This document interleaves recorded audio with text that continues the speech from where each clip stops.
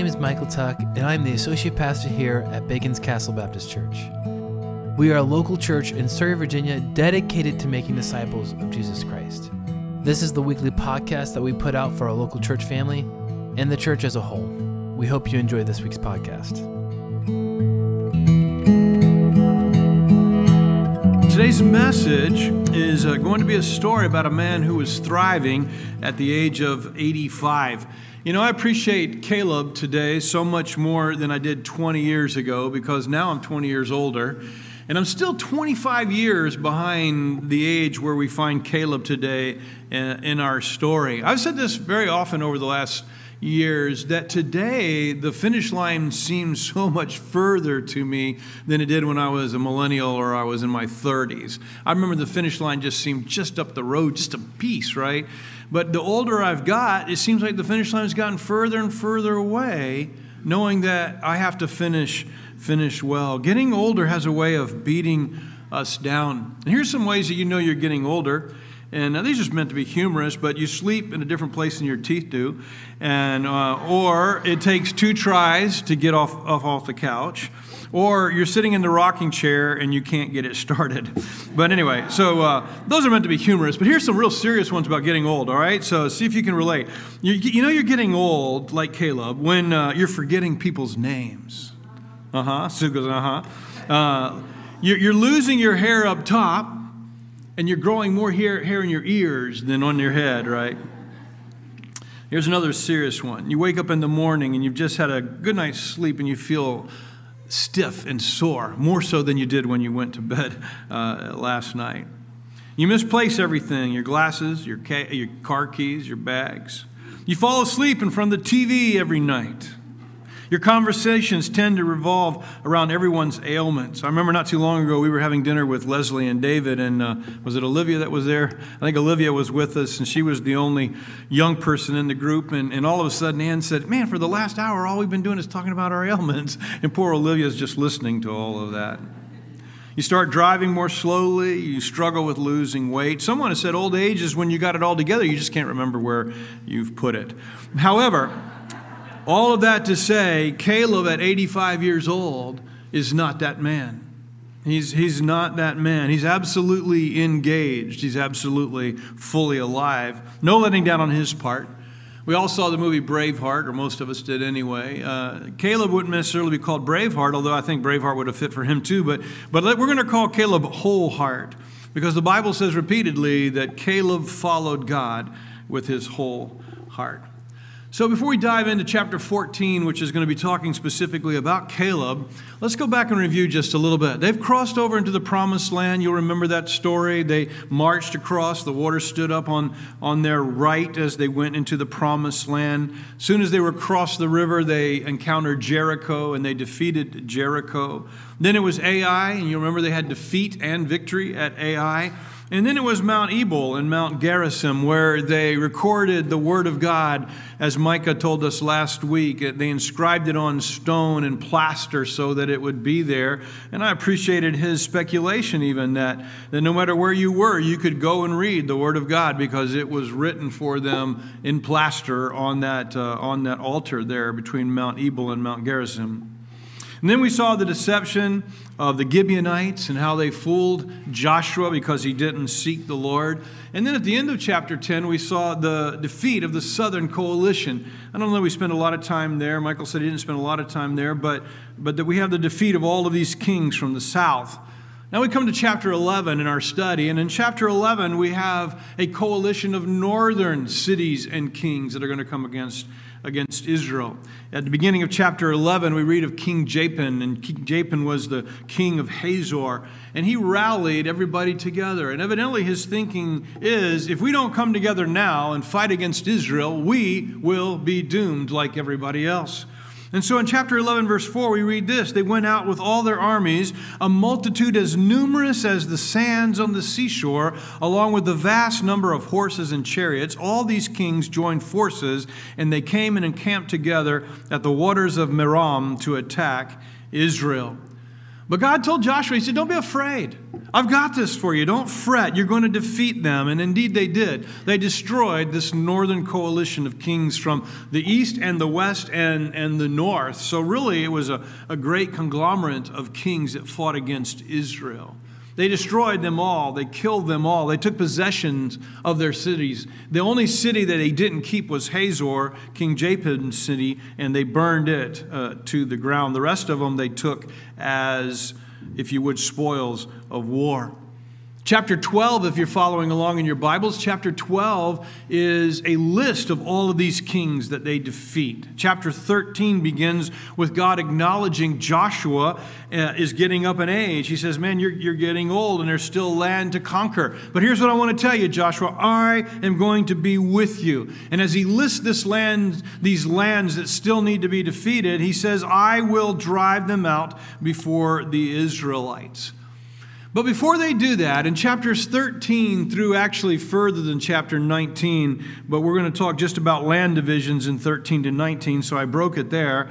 We have this account of the distribution of the lands they've conquered and who gets what. Now let's be honest. Now, for those of us reading today in this 21st century, when we're reading, it's pretty tedious, and I'll be honest, it's really boring. Because you don't know what you're reading, you don't know anything about the lands, etc. So it's really becomes, and he gave this to this and this to that, you know. However, I'd like to just for a moment have you put yourself back in their place. And chapters 13 through chapters 19 would have been pretty exciting because it was the reading of the will. It was telling every tribe, here's where you're going to be. Here's the land you're going to settle. Here's the cities that you're going to get. And so I'm sure they were really kind of on, pins and needles, if you would, just waiting to hear where is it that we're going to settle. This is very important to them, although it might be tedious to us. But in the midst of this land distribution, we have this account of Caleb. And we find it in Joshua chapter 14. So if you want to turn specifically to 14, I'm going to focus on some things there in Joshua chapter 14. Now, one thing you need to know about Caleb that you may not realize, but Caleb was not a Jew. He was a Kenizzite. A Kenizzite was one of the people of Canaan, right? He was from the land of Canaan. His father Jephthah, anyways, was. But he was an Israelite. He wasn't a Jew, but he was an Israelite. And you say, I don't understand what you're talking about. This is what Paul says in Romans chapter 9. Not all of Israel is Israel. What he means is not all of ethnic Israel is the true Israel. The true Israel of God has always been those who put their faith in God. And obviously Caleb's family, Jephthah maybe the first, or maybe his grandfather or his great-grandfather had put their faith in Jehovah, the God of Israel.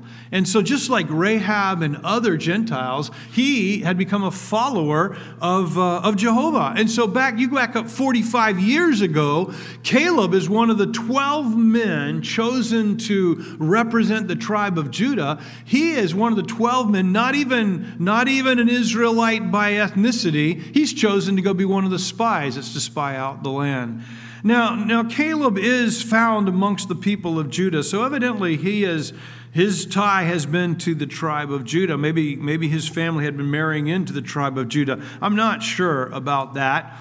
But we read in chapter 14, verse 6, that in the middle of the land distribution, Caleb goes to Joshua. Let's read it together if you want to follow along. Again, Joshua chapter 14, verse 6. The descendants of Judah approached Joshua at Gilgal. And Caleb, the son of Jephunneh, the Kenizzite, said to him, you know what the Lord promised Moses, the man of God, at Kadesh Barnea about you and me. I was 40 years old when Moses, the Lord's servant, sent me from Kadesh Barnea to scout the land. I brought back an honest report. My brothers who went with me caused the people to lose heart, but I followed the Lord my God completely. On that day, Moses swore to me, the land where you have set foot will be an inheritance for you and your descendants forever, because you have followed the Lord completely. As you see, the Lord has kept me alive these 45 years, as he promised, since the Lord spoke this word to Moses while Israel was journeying in the wilderness.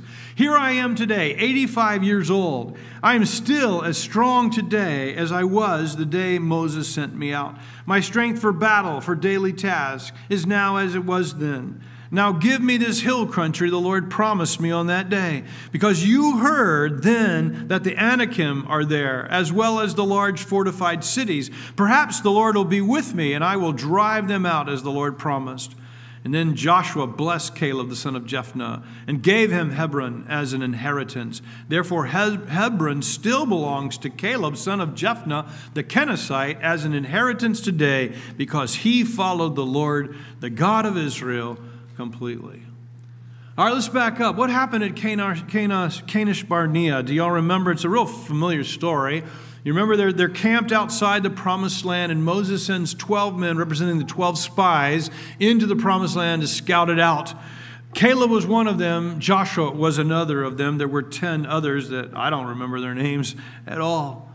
But after they got back from 40 days, they had some good news and some bad news. The good news was that the land was exactly like God said it was, flowing with milk and honey, all kinds of grapes and pomegranates and all kinds of fruits. And it was a wonderful land. But this group of 12 men came back from their trek saying that, hey, the land's great, but we can't take it. Because it's the land of giants, and it's the land of fortified cities whose walls appear to go almost up to heaven. And so they said, well, we're just not able to take that land. Besides that, there are some really giant people in the land, and we look like grasshoppers to them. We can't take the land. That's what 10 of the spies concluded. And they came back and they discouraged the people. 2 of the spies disagreed. You know the story. The 2 were Joshua and they were Caleb. And they saw everything else that everybody else saw, but they saw something else. They remembered the promises of God. They remembered what God had said, is that he was going to give them the victory over the peoples of Canaan. And so because the people gave in to fear, you'll remember this, they were sentenced to 40 years of walking in the wilderness so that, or until that even, that unbelieving generation would die. There's a whole lot of lessons in that. One of the major ones would simply be that the majority is not always right, correct? In fact, the majority can cause you great pain, because this majority anyway caused them 40 years of refugee status and wandering in the wilderness all of that time. While the people were making up their minds, Caleb, this is what he said to the people in Numbers chapter 14, verse 9. "Only don't rebel against the Lord, and don't be afraid of the people of the land, for we will devour them. Their protection has been removed from them, and the Lord is with us. Don't be afraid of them." You know that phrase, "we will devour them"? Literally what it says is they are like bread to us. In other words, we're going to eat them up like we're eating a piece of bread. If there's anything easy to eat, it's freshly cooked bread, right? And so he said, we're going to eat them up. Caleb saw everything else that everybody else saw, but he also saw that God was bigger than all of that stood in front of them. He understood that maybe we can't take them, but with God we can. Maybe we alone can't do this, but hey, God's with us. God's got this. And he talked like a man filled with the Spirit, and he talked like a man who just put his trust in the Lord. Of course, we all know the story. They gave in to the 10, and because of that, they wandered all of those years. So now let's fast forward 45 years into the future. We find ourselves where we are in the story of Joshua. Caleb is 85 years old now, and he comes to Joshua and he says, "Hey man, I'm 85, I'm here, I want that land." And he said, I've got the same confidence that I had back then to take the land. He says, I've got the same confidence that I can do battle like I could back then. I've got the same confidence that I can lead. And then he says this, he says, I have the same strength that I had when I was 40 years old. Now, I don't know if Caleb's exaggerating there or not, or if this is just one of those things that God is divinely helping him. I know I'm 60, and I surely don't have the strength I had 40 years ago. Not that I was ever strong, but you know, age takes its toll on you. But Caleb comes, and he's so confident. Consider what God had said to Caleb back in Numbers 14:24. He says, "But since my servant Caleb has a different spirit and has remained loyal to me, I will bring him into the land where he is gone, and his descendants will inherit it." Now, how would you like that to be God's opinion of you? Wouldn't you like God to say, man, have you considered my man Jack back there? I mean, he's of a different spirit. Or my man Kent or Jamie. They're men of different spirits. Can you imagine God having that testimony of you? But that's what he says about Caleb. This guy's different. He has a different spirit. He's not like the others. So here's my theme this morning. This is what I want to talk about for just a few more minutes, is why was Caleb different?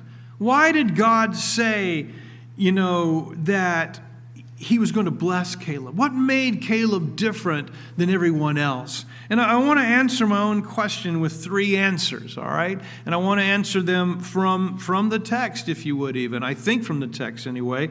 Why Caleb was blessed of God and why Caleb was of a different spirit. So here's answer number 1. He was different because he believed God when others weren't willing to believe God. When others said, yeah, God said he was going to give us the land, but it's too great for us. We're like grasshoppers. We can't do it. We need to turn back. He was willing to believe God. Now, peer pressure is a hard thing. It can be a hard thing and a good thing, right? It can be a bad thing and a good thing. Peer pressure can lead us into good stuff, but peer pressure can lead us into bad stuff. But let's just be honest. Whenever you're facing peer pressure, it's always really tough, isn't it? I mean, when you're having to go against the people you love and your friends and your family and you're believing something different, I mean, it's really hard to say you're wrong and step out on your own. But that's exactly what Caleb did. I understand why the people were afraid. Don't you? I mean, they were probably already somewhat fearful. I mean, we're talking about going in and fighting and spearing and soaring and all of that kind of sorting. And they were probably already somewhat fearful when they're standing at the edge of the promised land. I'm talking about 45 years earlier, right? And then these people come back, people you love, people you trust, who were sent to be spies. They come back and they say, we can't do it. And fear is contagious, isn't it?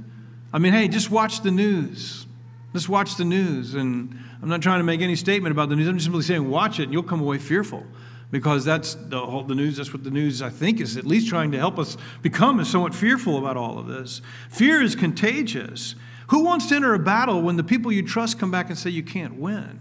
Right? So peer pressure was tough. I sort of get it. I'm not excusing them, but I understand why the naysayers, won out in this. But I'm kind of straying from my point. Here's my point. What made Caleb great in the eyes of God was that when other people weren't willing to believe God at what he said, Caleb was. He was willing to take God at his word. He was willing to put his life on the line. He was willing to go against the crowd. Remember, his words were, we're going to devour them. They're like bread to us. We're going to eat them up. The Jews, they didn't, I think what they thought, and probably so, we can't win on our own. They're in these fortified cities with walls up to the heavens. How are we going to defeat that? Remember what happened at Jericho, right? Remember, right? Not a rhetorical question. They walk around it. All they do is walk around, and what happens? The walls come down. They don't have to breach the walls. God breaches the walls for them. So on their own, they probably couldn't have defeated the Canaanites, but God was with them, and Caleb believed that. Now, I can't remember exactly how I titled this, but I think it was like, hey, staying engaged in your old age, something like that, right? So here's the deal. If you want to be a man in your 80s or a woman in your 80s who is staying engaged and who's making a difference in the world in your 80s, 90s, 70s, in your 30s, hey, you've got to be a person who's willing to believe the Word of God even when others aren't. And here's what I really want to encourage you to believe. I mean, specifically for Caleb, it was that we can take the land. Right? That was what he had to believe, and he believed it, right? But what about us? What specifically do we believe that's going to keep us engaged? Well, I would say, sort of like my prayer at the opening of our service this morning, is you need to believe that God is with you, that God's not abandoning us in the middle of all of this stuff that's going on. God has not left us. In the middle of the fact that our church has sort of been derailed as far as its practices, not its purposes, but its practices and how we lived out our Christian faith. Though some of that's been derailed, God is still with us. God is not just with us, but God has gifted us. God's going to use us. God can use us. God can use us more in the midst of all of this, maybe, than he could have used us before. Maybe people would be more open to Jesus and to the good news of the kingdom of God. Maybe they'd be more open now. Maybe God can use us in a greater way now. You see, so I don't care how old you are, believe that God is with you, that He's gifted you, that He wants to use you, that He's not going to abandon you, that you are appointed to bear fruit. Remember, Jesus said that to the 12. He said, I have appointed you that you go and you bear fruit. But I'm pretty sure that we can take that promise for ourselves as well and say, hey, Frank, God has appointed you to bear fruit as a bus driver. God has appointed you to bear fruit down at PepsiCo. God has appointed you to bear fruit wherever it is that God sends you, whatever God's doing. Believe God on that, all right? Okay, give Caleb credit that he deserves. When the whole nation was filled with fear and would not believe God, Caleb would. All right, here's the second thing. Answer to my question, what made Caleb different? What made him so great? Why did God bless him? Here it is. He never let go of the promises that God gave him.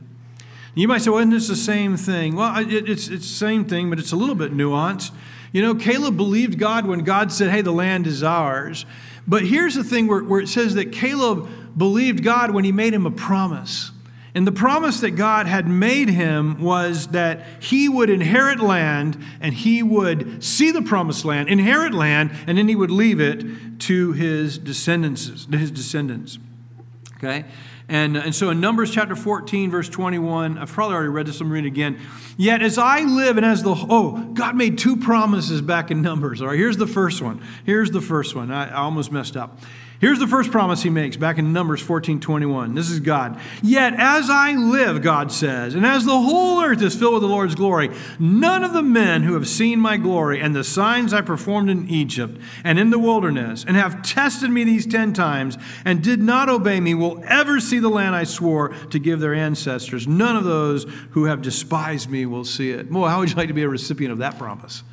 God's saying, hey, all of you that saw what I did and you're not willing to believe me, then here's a promise I'm making. As I live, says the Lord, you will never, ever, ever see the land.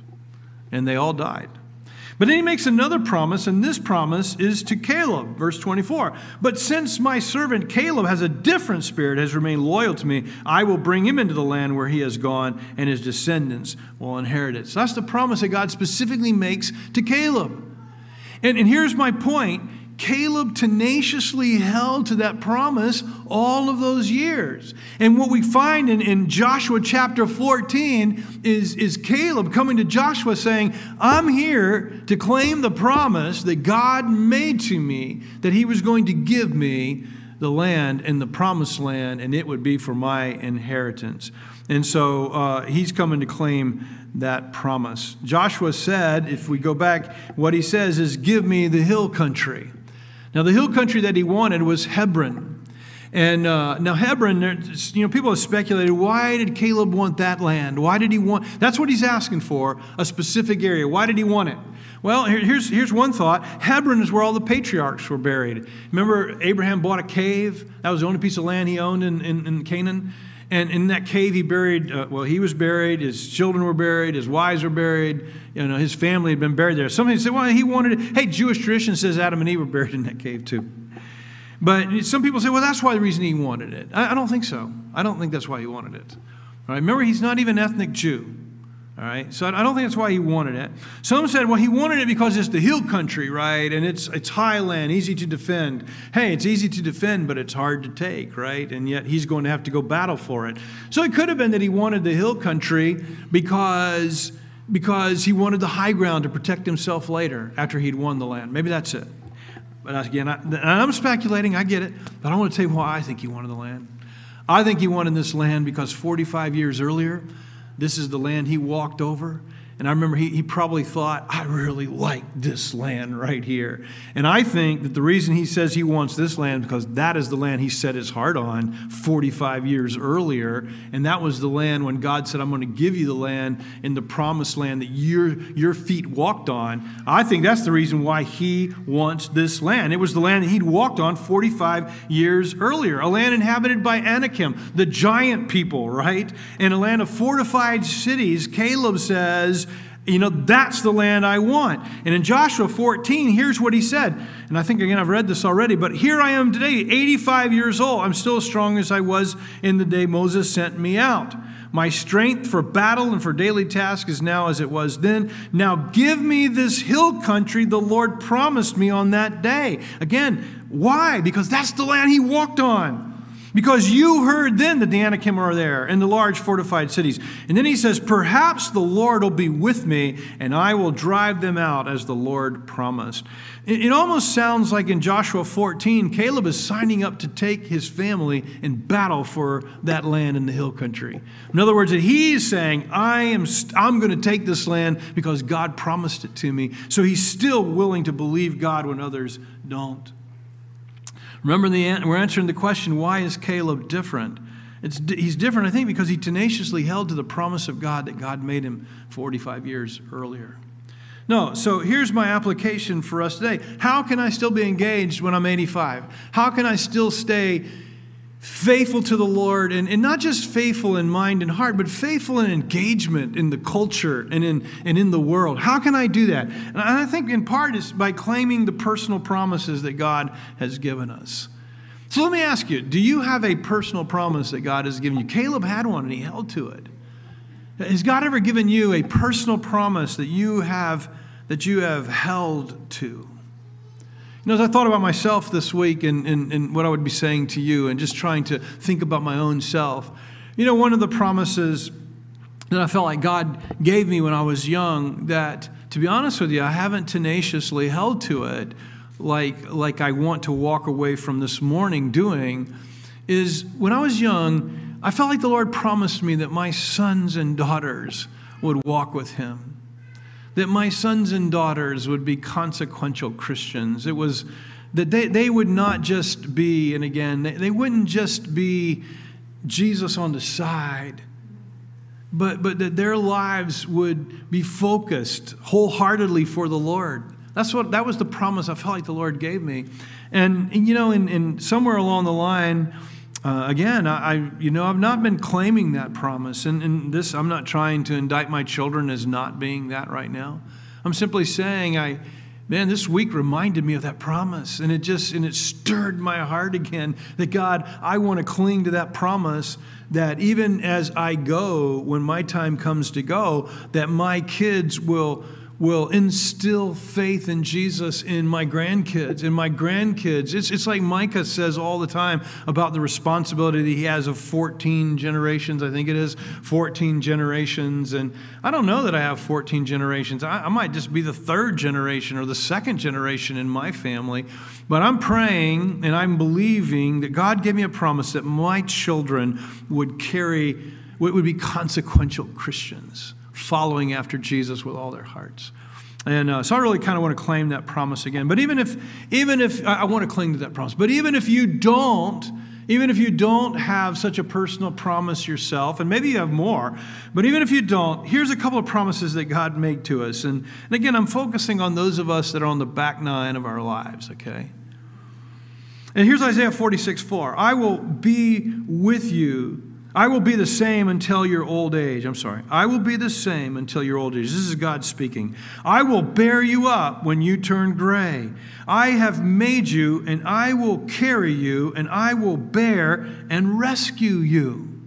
There's a promise that we who are older now can say, hey, God's saying that just because I'm older and I'm slowing down, I'm not exactly like Caleb, and I'm slowing down and, all the rest. God's not abandoning us and leaving us, and it's not that God can't use us.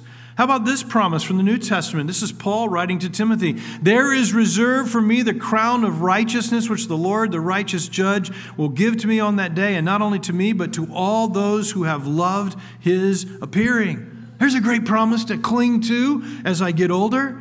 Here's another one, Corinthians. And that is why we are not discouraged.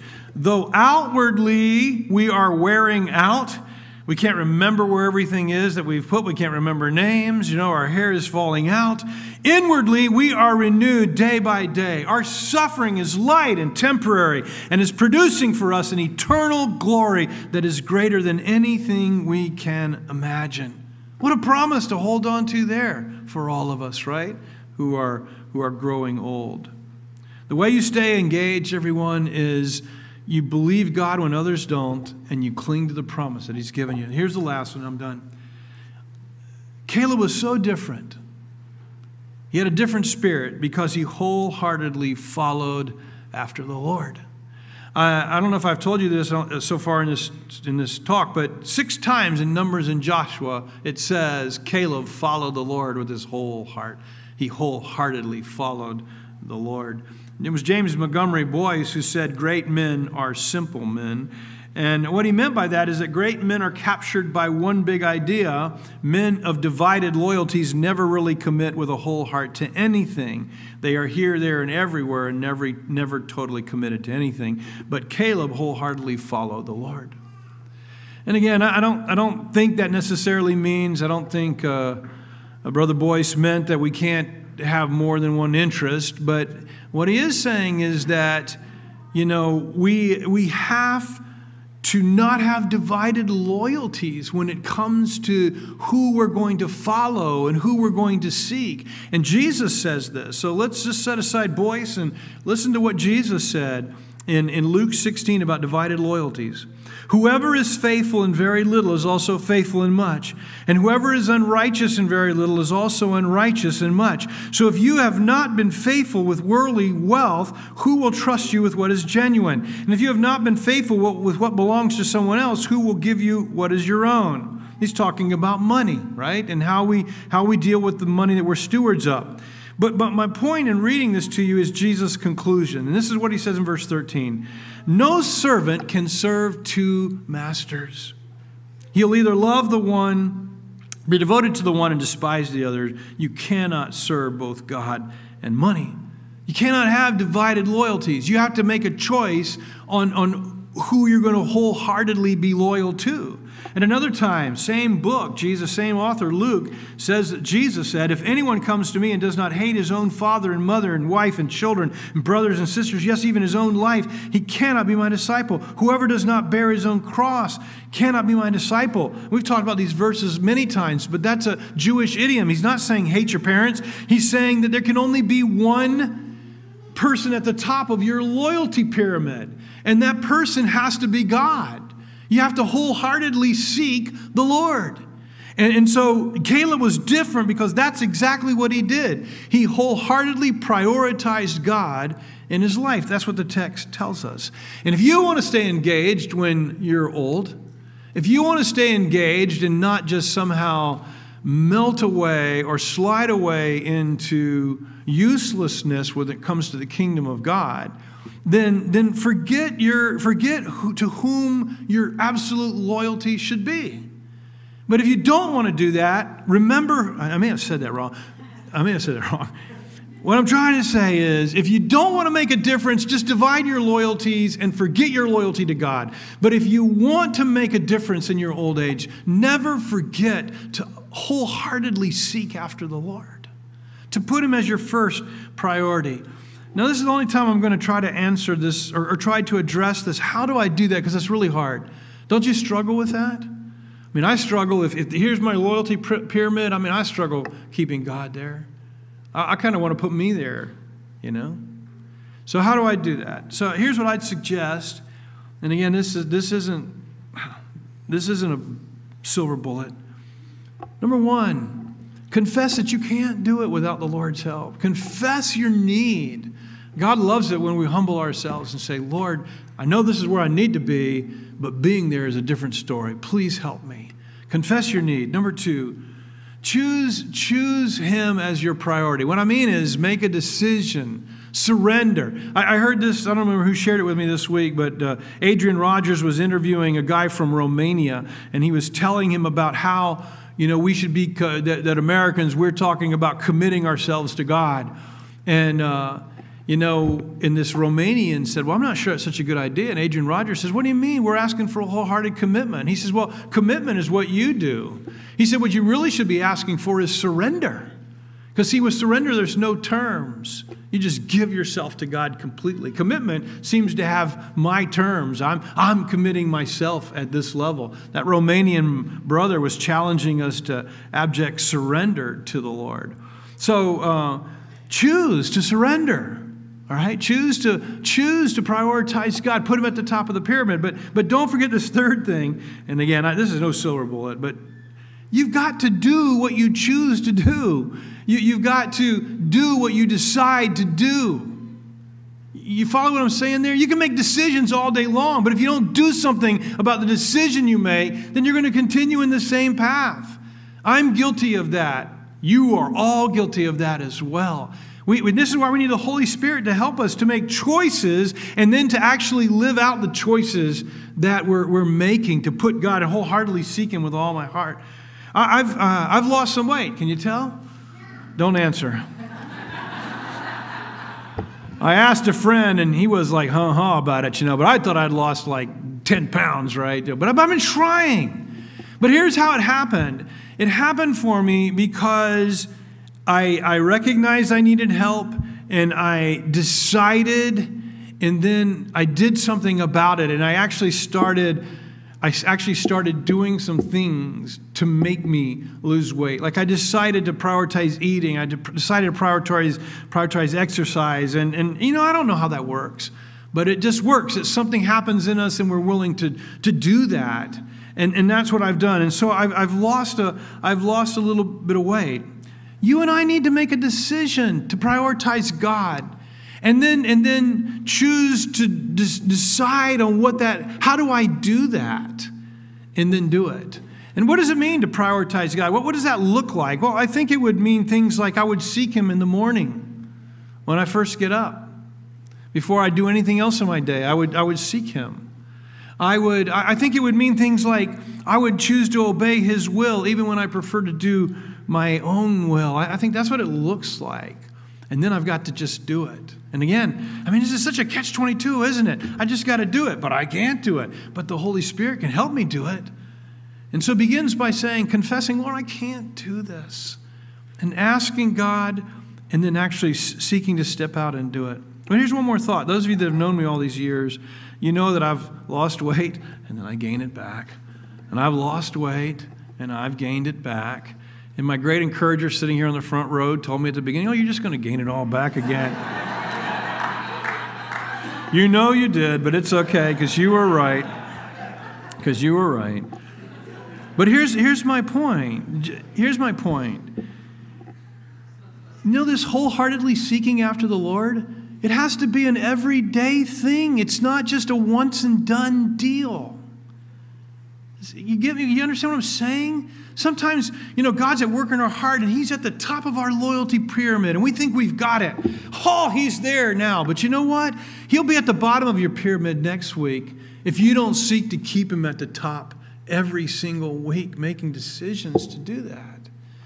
I don't know about y'all, but I fight that all the time. There's things that I want in my will that I know are not God's will, and I fight against those things, and I fail. I've got to continually walk in repentance.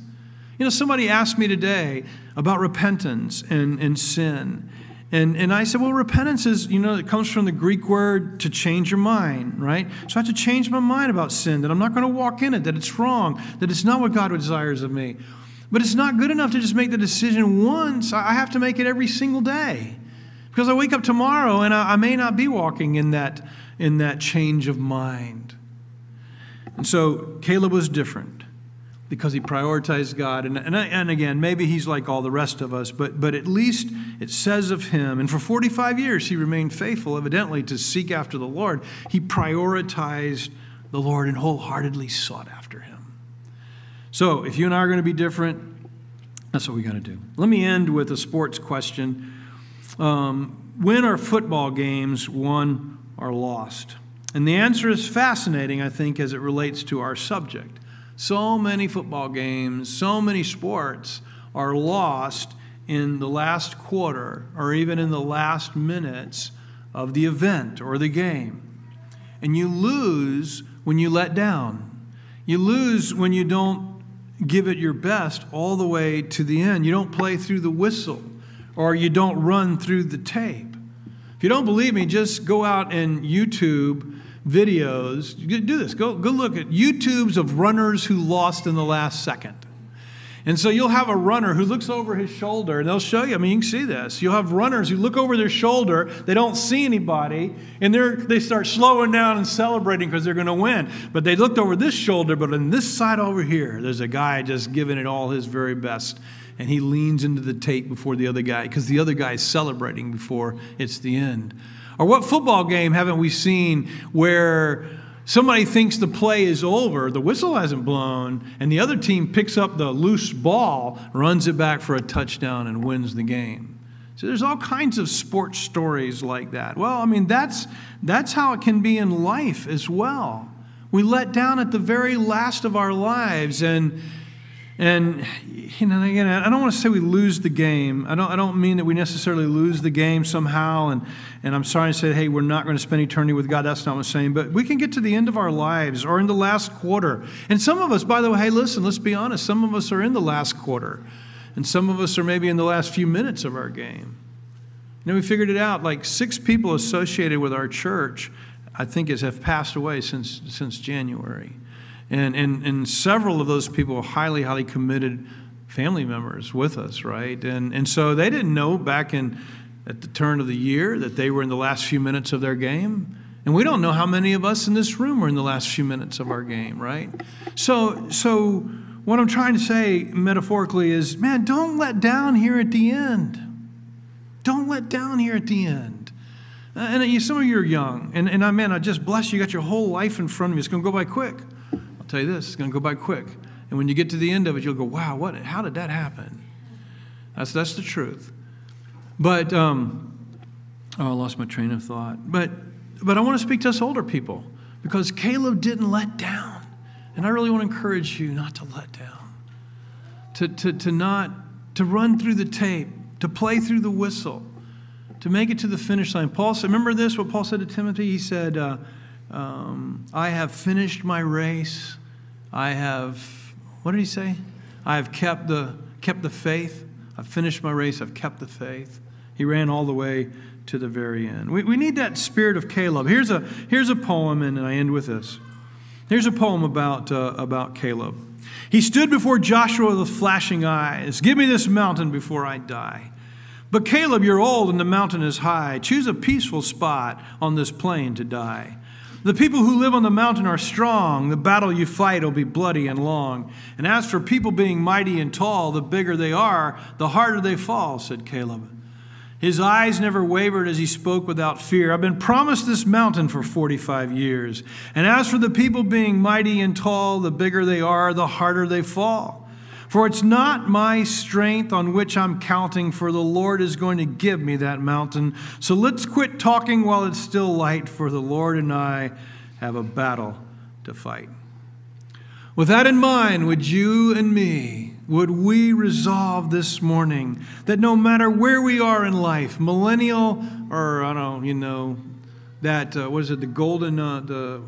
was that last generation, the one that World War II guys? The great generation. Millennials are great generation. If we're in anywhere in between, will you never stop believing God? Will you never surrender God's promises to you to unbelief or surrender them to a naysayer or to somebody who says, where is your God? Will you never retire from serving God? Never retire. I get it. We're older. We can't do everything we did when we were young. But never retire from serving God and never retreat from the enemy. Let's press on all the way till the very, very end. Let's pray.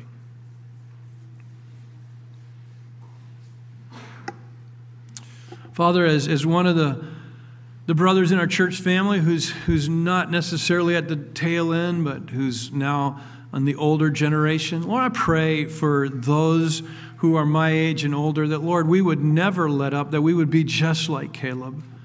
That, Lord, that when others would not believe you, we would believe you, and that we would cling to the promises that you've made us, to never leave us nor desert us. And in our old age, Lord, you're going to walk with us, you're going to fight for us and with us, and we can trust you in that. Lord, help the older folks in our church family to be the generation of faith, the generation of wisdom, the generation of trusting you and wholeheartedly seeking after you. And Father, I pray this morning, not just for us older folks, Lord, but I pray for all the folks younger than me, the couples and families that are just beginning. Lord, may they be filled with the faith that Caleb had back when he was young. When everybody else was not believing you, he was believing you. Lord, I pray for the young couples in our church with little kids, Lord, that they would believe you, even when maybe in their generation their peers are not. Lord, would they believe you and trust you and cling to the promises that you're making to them? The promises, Lord, that you're going to walk with them, and the personal promises you're going to make them throughout their lifetime. Father, may our church family be a family like Caleb. May I and all of us individually be like Caleb.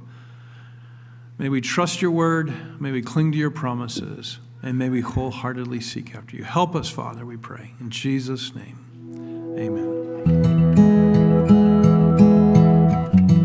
Thank you so much for listening this week. If you have any questions, you can email them to Pastor Jimmy at baconscastle.com. Also, check out our website at baconscastle.com to get to know us and see what God is doing locally here in Surrey. Be blessed.